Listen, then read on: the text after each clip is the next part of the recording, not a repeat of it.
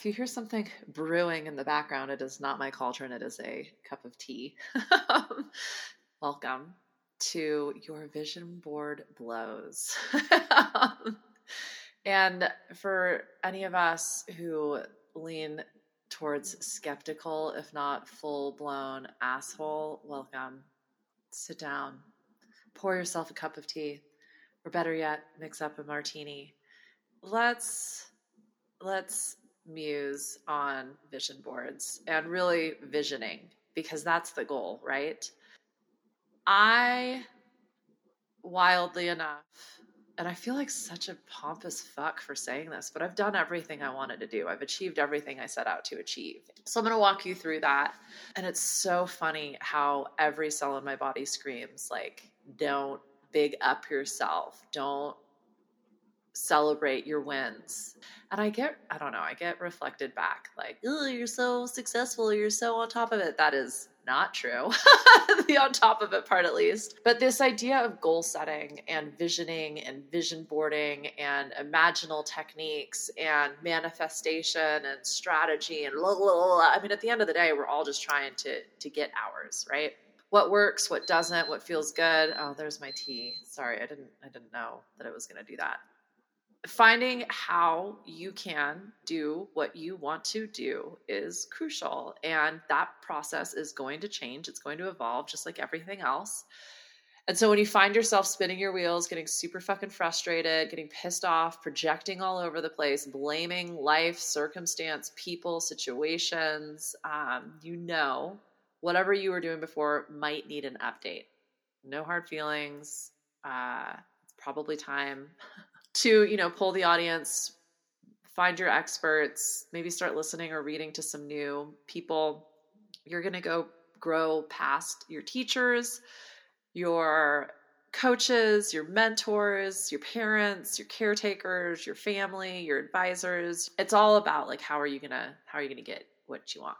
Let's just start with the name of this episode, like vision boarding. Like, that has never resonated with me. And I've done it. And I've tried to get creative with it. I've done it on Pinterest. I've created like journals. And it's like, sometimes it's super fun to just, sift through a bunch of magazines, if those are even still a thing. Like, where do you even find magazines anymore? I don't know.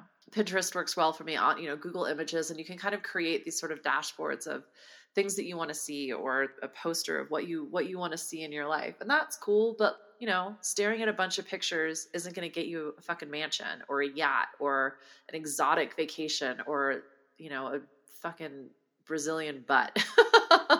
So what is it? Why do we do that? Why is that such a thing? And when you are stuck in circumstance, whatever that might be for you, it is useful to dream and to get out of it. And something I like to do is what I call the ideal day exercise. I did not make this up, but I can't even find a reference point for it because it's something that so many different coaches and advisors and gurus use. One of the challenges of being in a really, really hard place, whether it's circumstantial, you're sick, a loved one is sick, you've just lost a job, the economy is just tanked and your retirement fund took a dive, whatever it might be that you're going through. And I'm sorry if that's where you're at. I really am. It is almost impossible to see out of that. One of the psychological constraints of suffering is that it's incredibly insular. You are isolated. You feel like you're all by yourself. No one can understand. Your brain is telling you that you have to separate yourself from the pack. You're the weakest link, right? That's a different episode. I'm not going to get into that. But the thoughts are spiraling. They're compounding. And so when we move into survival mode, we start looking for evidence that everything is going to fail, that we're going to stay stuck and keep suffering, because that's how you stay alive.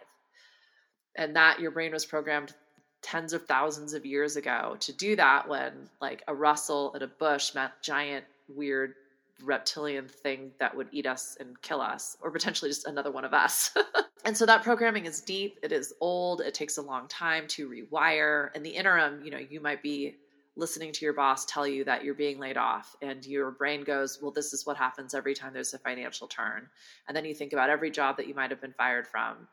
And, you might have your side hustle, you might have your business going, and your brain's telling you there's no way that's going to be enough. There's no way you're going to be able to sustain yourself or your family, so on and so forth. So we're spiraling out, we're compounding. that is only ever going to leave us feeling worse. And sometimes it might give us a little bit of fight, a little bit of fire, a little bit of blame, a little bit of externalization of this experience. And that can create some action and some change, but it's generally not very sustainable.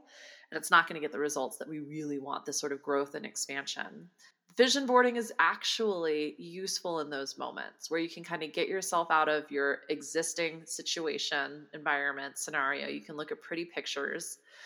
You can focus on different aspects of your whole life. So again, it's going to get you out of this hole. I didn't want to repeat myself, but no other word jumped in, that you're in, and help you like kind of climb out and just like keep your head up and see, oh, look, like this is what health could look like, or this is what a house could look like, or this is what travel could look like, or this is what community could look like, or spirituality, or success, or financial security, right? Helpful. But you can't stop there. And I don't actually think anyone does. I just wonder if there are other techniques out there that are way more productive in terms of visioning. There are thousands, right? So I'm gonna go through a couple of my favorites. Back when I started my first business, I was 23 years old. I was living in a completely foreign country, and full disclaimer, everyone thought I was a raging asshole. Like, when you take an American outside of their comfort zone, they tend to like double down on being super loud, overly confident. It just like, I mean, it's like all of the stereotypical things that I think were prejudice, like why people hate Americans. Like instead of being like, oh, let me grow some awareness and compassion and around this, I was like, no, I'm gonna step like full blown into this character.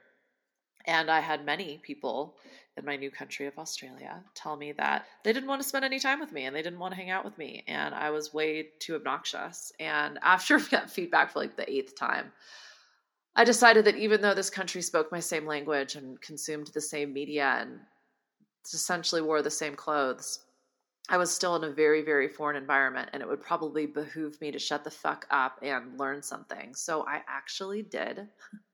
With that, I was able to dive deep into my studies. I was studying audio engineering, and I had performed incredibly well, which enabled me to get an amazing opportunity at a commercial recording studio that I knew in the United States I would never have had the opportunity to do for a variety of different reasons. And so I extended my visa at the time and just threw myself into work, and humbling myself and deciding that this was something that I did not yet know how to figure out, or the skills that I had up until that point were no longer serving me. So it was really time to start practicing and observing first and foremost. So there's a lot more in that, but we'll leap to the part where then I started my own studio with a business partner.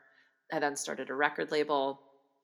With my brazen confidence, I was able to kind of secure a couple different partnerships and deals that were outlandish. Once again, would never have had the opportunity in the United States, but I just kind of rocked up to Sony Records and I was like, hey, give us a distribution deal, which I'm not even going to disclaim that. So I suddenly found myself in business, way out of my comfort zone, definitely out of my league, and went into, I'd studied business and communication and had been aware that 5-year planning is a thing. Every year I kind of read 7 Habits of Highly Effective People. My dad gave it to me when I was 18, when he also, sort of patted me on the bum and said, you're on your own, kid. And it talks about 5-year planning, and there's this much fabled study that is actually completely bullshit. When I did the research, I realized this thing doesn't even exist, which is why I am not going to cite studies and data and research on this podcast. You can do your own. You will find more than enough scientific fact to back up any fucking opinion that you have. So more importantly than even doing the research, test it. Test if this stuff works for you. Do not take my word for it. You are your best advisor, strategist, and leader. So with that, I did a 5-year plan. And up until then, I had really poo-pooed 5-year plans. I thought they were completely fucking bullshit. But this study suggested that, and I can't remember if it was Harvard or Yale, but essentially if everyone who had gone through the Harvard MBA system, the 80% of people who created a 5-year plan were more successful than everyone else who didn't combined. And of the 80% who created a 5-year plan, those who used specific targets, wrote it down, created accountability. The 5% that did that were more successful than the other, 80% combined. And again, I'm probably butchering this. It doesn't matter because it was completely make-believe. You've probably heard it as well. It's one of the most cited studies in academics and on the internet. If you like Google the Harvard study for 5-year planning, you'll find 15 different articles about it. And then somewhere on like the 8th page of Google, you'll see that there's actually like no study actually existed. But that was enough for me at the time. And I wrote out a 5-year plan, and it had to do with my financial security, my personal development, my physical health, and some of my interpersonal relationships. I was like essentially estranged from my family, but because I was, on the other side of the world, I, created the plan and then just kind of got to work. 3 years later, I looked up and I realized I had crossed off every single thing on that list. It kind of blew my mind. And it taught me that with a little bit of vision, with a little bit of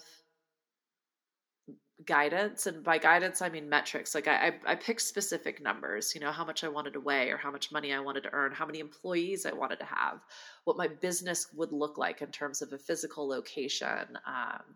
The other thing that slapped me across the face was, although I had crossed off everything on the list, the reality of it was obscenely different than what the vision had been. And it taught me, be specific, be careful what you ask for, right? Because the reality of it was that I was working like 100 hours a week. It was something I could sustain because I was in my 20s and I loved, loved, loved every single thing that I did. I kind of did it completely backwards, where I worked full time through college. And then by the time I finished college, it's like, I don't want to sit behind a computer for the rest of my life. I've already done that. So I've never done, and I was working at an independent music organization and they're phenomenal. I will never, ever, ever underestimate how much that shaped my future and my life, even though I was a raging asshole the whole time I worked there. So it's pretty hilarious paradox. Like, oh my God, I can't even imagine being my boss. I was such a fucking punk. Like I can remember my supervisor at the time, Chewy, and who has also gone on to, the people that I work for are like the leaders in the industry right now. It was pretty amazing. It was an amazing place to incubate. But Chewy would ask me to do stuff and I would straight up just be like, that's stupid. Like, you're fucking dumb. And granted, I was not incorrect, and I would always present it with a solution, and, not to big up myself, but it was usually a better way of thinking about things. But man, the communication was volatile. So yeah, I was 27 years old with my first property, an office, employees, business.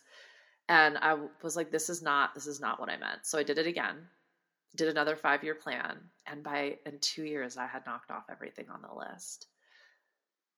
And again, it didn't feel the way that I thought it would make me feel. I thought by owning multiple businesses at that point, I had just finished my MBA and I had done that program at the Sydney Opera House. It was unfucking believable. I was working with the people who, when I had first moved to Australia, were like my luminaries. Like, okay, who looks after the coolest bands? Who has the best deals? Who has their own, label and publishing? And, picked a couple names. There wasn't there are amazing, amazing people in Australia. Like any industry, once you get to that sort of top upper echelon, there's not a lot of people. And then I look at who's really authentic, who's putting themselves out there in a way that I can align with, who's, like when they do a keynote at a conference, like, am I saving that and going back to it repeatedly? That level of sort of impact and service and authenticity and leadership. There's just not a lot of people. And then those became the people I was surrounding myself with. And I remember going to an event with like the top players in the Australian music industry and just thinking like, wow, how the fuck did I get here? And again, like, I don't feel like the person that deserves this. So I started to change my planning, and I will never underestimate the power of a 5-year plan. If that's something that works for you, or if you've not done it before, I highly, highly, highly recommend it. And I need to start like writing down these books that I suggest, but that feels like work, and this isn't meant to be work. So Stephen Covey's Highly Effective, 7 Habits of Highly Effective People. It's a little bit Mormon, but if you haven't stepped out the real kind of white capitalist planning, it's certainly worth a gander. So then I started to really narrow rather than looking at like 5-year life goals. It was like, okay, where do I want this particular business to be in the next year? Where do I want it to be in 3 years? And really looking at, I call it reverse engineering. So if I want to be traveling, at the time I was really getting into touring, I knew I needed to be on the road like 6 to 9 months. I knew how much that cost. I knew the kind of financial investments that bands needed in order to really go from, emerging artist to sustainable artist. And so money was is a metric for me. So I just started to reverse engineer. Well, if we need this type of top line revenue in order to achieve these goals, then in 3 years, then this is what needs to be happening in 1 year. And really kind of looking at how can I kind of bring that into my businesses, let alone my life. Also community and networking. I had thought that if I just put my head down and got my work done, that would be enough. And I realized it really is all about relationships. So putting myself out there. I never really even got into the ideal day exercise. I'll get back to that one because that's kind of how I transitioned out of the music industry. So reverse engineering became a really powerful tool for me. And, at the end of the day, I'm still picking a vision that I'm working towards. I'm just creating some strategy and daily activity. I remember reading once that, 1% improvement compounded over a year is a 365% improvement. That's huge. And so taking just one little step each day can actually create massive change. And I think we've all also heard, we underestimate what we can achieve in 6 months. No, we overestimate what we can achieve in 6 months and grossly underestimate what we can achieve in 6 years. So it's just this idea that once you kind of have something on the horizon, you can start moving towards it. Reverse engineering is still one of my most favorite techniques, especially when it's something I have no idea how I'm going to do it. I just kind of pick a couple goalposts and then I start working backwards, which will generally give me at least what I need to be thinking about every week and every month moving towards it. Once you've built that trust muscle, once you know I'm actually capable of doing anything, and all I have to do is say, this is what I want. There are a variety of ways of unpacking that. So sure, like vision board, cool. I don't like with a vision board, I can't understand like where to from here.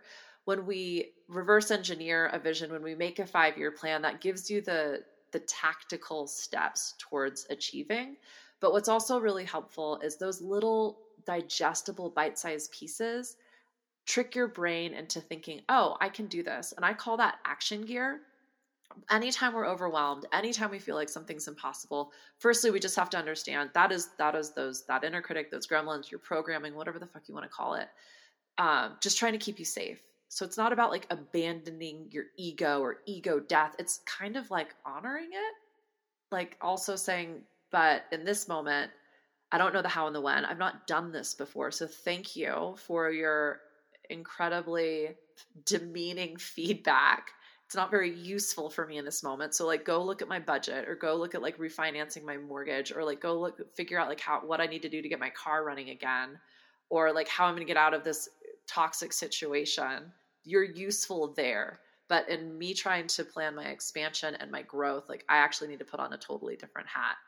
Firstly, start thinking about what it is that you want. And then when you reverse engineer it or when you create that 5-year plan and you are able to break it up into, monthly, yearly, weekly steps, not necessarily in that order, you will switch into action gear. Your brain will go, oh, I can do that. I can start checking my bank balances every day. I'll test it for a week or a month, whatever it is. I can smoke 5 less cigarettes a day. I can, start scheduling a conversation with that person who I'm continually avoiding, or I always have like a toxic interaction with. So at least I'm like preparing for it and I'm pattern interrupting here, right? And so the goal being that you take these huge, lofty, overwhelming activities desires, wants, goals, whatever you want to call it. And you start to break it down into a bite that you feel like you can chew and swallow. My analogies are all over the place as per usual. So yeah, anytime it feels too big, start to break it up. And you will know when it's a small enough piece because your brain goes, oh, I can do that. As you start to step that out, your brain learns, I can do that. And in fact, I can do bigger things and I can stretch myself a little bit further. Once you are practiced in that approach and you understand I'm capable of anything, I can do anything. And in fact, sometimes the planning doesn't even serve because it will always end up a little bit different than we had imagined. Actually, let me retract that, because there are people who are so practiced in this, it shows up exactly the way that they visioned it. That's like master level, right? So then we get to this place where we've got everything we want. I'm sitting here right now in this gorgeous resort in the mountains in Utah. If you had told me Utah, I would have laughed in your face. So that's a perfect example of like, don't get too caught up with the details. Yeah, recording podcast episodes, listening to a river, watching a tree, like a beautiful fucking pine tree. Sundance Mountain is literally outside my window. It's pretty epic. Yeah, this is all things I've talked about for years. So, ideal day. I was living my dream life, working in the music industry. I was working with one of my best friends, who I will love forever and ever. Working with one of the best bands, who were just the most amazing people, who I also just cannot say enough amazing things about. Living in essentially Silver Lake, Los Angeles, traipsing around the world, going to festivals and working with the best people ever. And it was a dream. And I was totally fucking it up. I was unhappy. I had known that, for me personally, the music industry always had a use by date.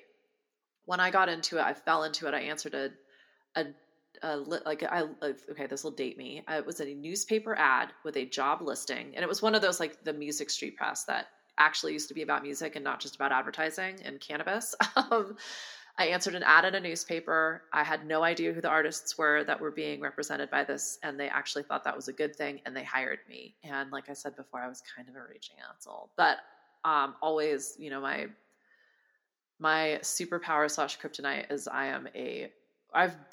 this is shifting now, but I was a workhorse. And, I started as an internship, and within 6 months I was working like 30 hours a week, and my schooling was fitting in and around that.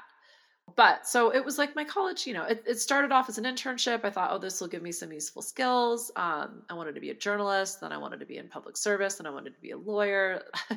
I've still not narrowed what I want to do. I ended up just really falling in love with monetizing art. That's been another thing that I've always just had a knack for, is enabling visionaries to ground and make money, monetize, and create sustainable lifelong careers. Doing what you love. I mean, I'm so grateful. I will never have the words to be able to explain what it's like to have only and ever done what I love. And don't get me wrong, there's been some like wild ass shit that's occurred, like the time I worked in a call center for an insurance company to make enough money to do South by, but I digress. Oh, right. So fast forward, 20 years, and I'm still in the music industry. And I had been saying every 5 years like, that's it. I'm definitely not doing this past 25. That's it. I'm definitely not doing this past 30. That's it. I'm definitely not doing this past 35. And somewhere between 30 and 35, my mom got sick, and I picked up and left Australia. I left the artists that I was managing, the businesses I was partnered in, and moved back to the United States within sort of 3 weeks of finding out about her illness. And I thought my life was over. And I spent a couple months with her and realized this is not my role. I am not a full-time caretaker. And in fact, this is a degenerative disease. In this moment, you're okay. And obviously, like when you first get diagnosed with something like Parkinson's, it's terrifying, but you stabilize and then you normalize. And I had already organized to go to New Orleans to work with the Jazz and Heritage Foundation. The story is getting very detailed, but so anywho, I ended up in New Orleans. I ended up running a music and arts nonprofit. I ended up working for the foundation. It was phenomenal. I ended up connecting with my very good friend every time she would tour. And, long, super long, not long, but story I'm not going to get into right now, end up in LA living the dream life, like living the fucking dream. And I was fucking it up. And I don't know if it's just because I had said so many times to the universe, I'm not doing this, or if in reality, I'm one of those people that once things get really good, I also like to sabotage it. I used to be one of those people. Let me reframe. I was that person that would sabotage it. I don't know what was going on, but at the end of the day, I was fucking up. And bless my wonderful friend, because we had a very, very transparent, very authentic conversation. I sobbed, and she let me go and say, let me go from the music industry, right? But also, like, she said, this is clearly just not where you're meant to be and what you want to be doing, and that's fine. And here's a big fat check, and take your time. This obviously isn't something that I expect you to just walk away from overnight, but like, let's transition out of this. And so I spent the next 6 months trying to figure out what the fuck, who am I? Because I had no idea who I was if I wasn't a band manager. And then what am I going to do next? So I used this ideal day exercise. And this was I met a coach at my yoga studio. And I thought, it's funny because at the time I asked her for a coffee because I thought, oh, coach, like I kind of do that already with all of these artists and in these businesses. And that's what I've done in starting. I mean, I don't know the specific number at that point, but I think it was closer to 30 businesses. I'd always come on as an advisor and as an investor, or someone who could save and fix something. And that involved a lot of coaching, like especially the first nonprofit that I was the director of. The board members were all 1,000 times more quote unquote successful than I had been in my career.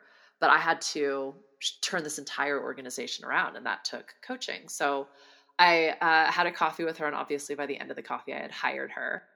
And she helped me. Why am I saying Amy Everhart, amazing, amazing coach. She specializes in, badass women finding badass work. And so anywho, I love her. I always will love her. So big ups, Amy. We did this ideal day exercise where I closed my eyes and I envisioned my perfect work day. I woke up in white sheets and a white bed and like a lofty bedroom. I had a partner, I had a dog. I woke up without an alarm, but I woke up early, and I won't go through the whole thing, but you can, you're touching on all 5 senses, and you're literally going through every minute of your day. And I saw myself working in a home office on a top level. I saw trees. I saw, I was on the phone, I was on the computer.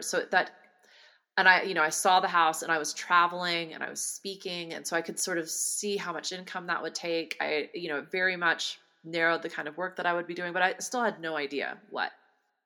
And there were a few years of different opportunities that transpired, but fast forward probably 3 years, and I woke up in a big bed next to a partner with a dog, and I did my yoga and my meditation, and I made some coffee.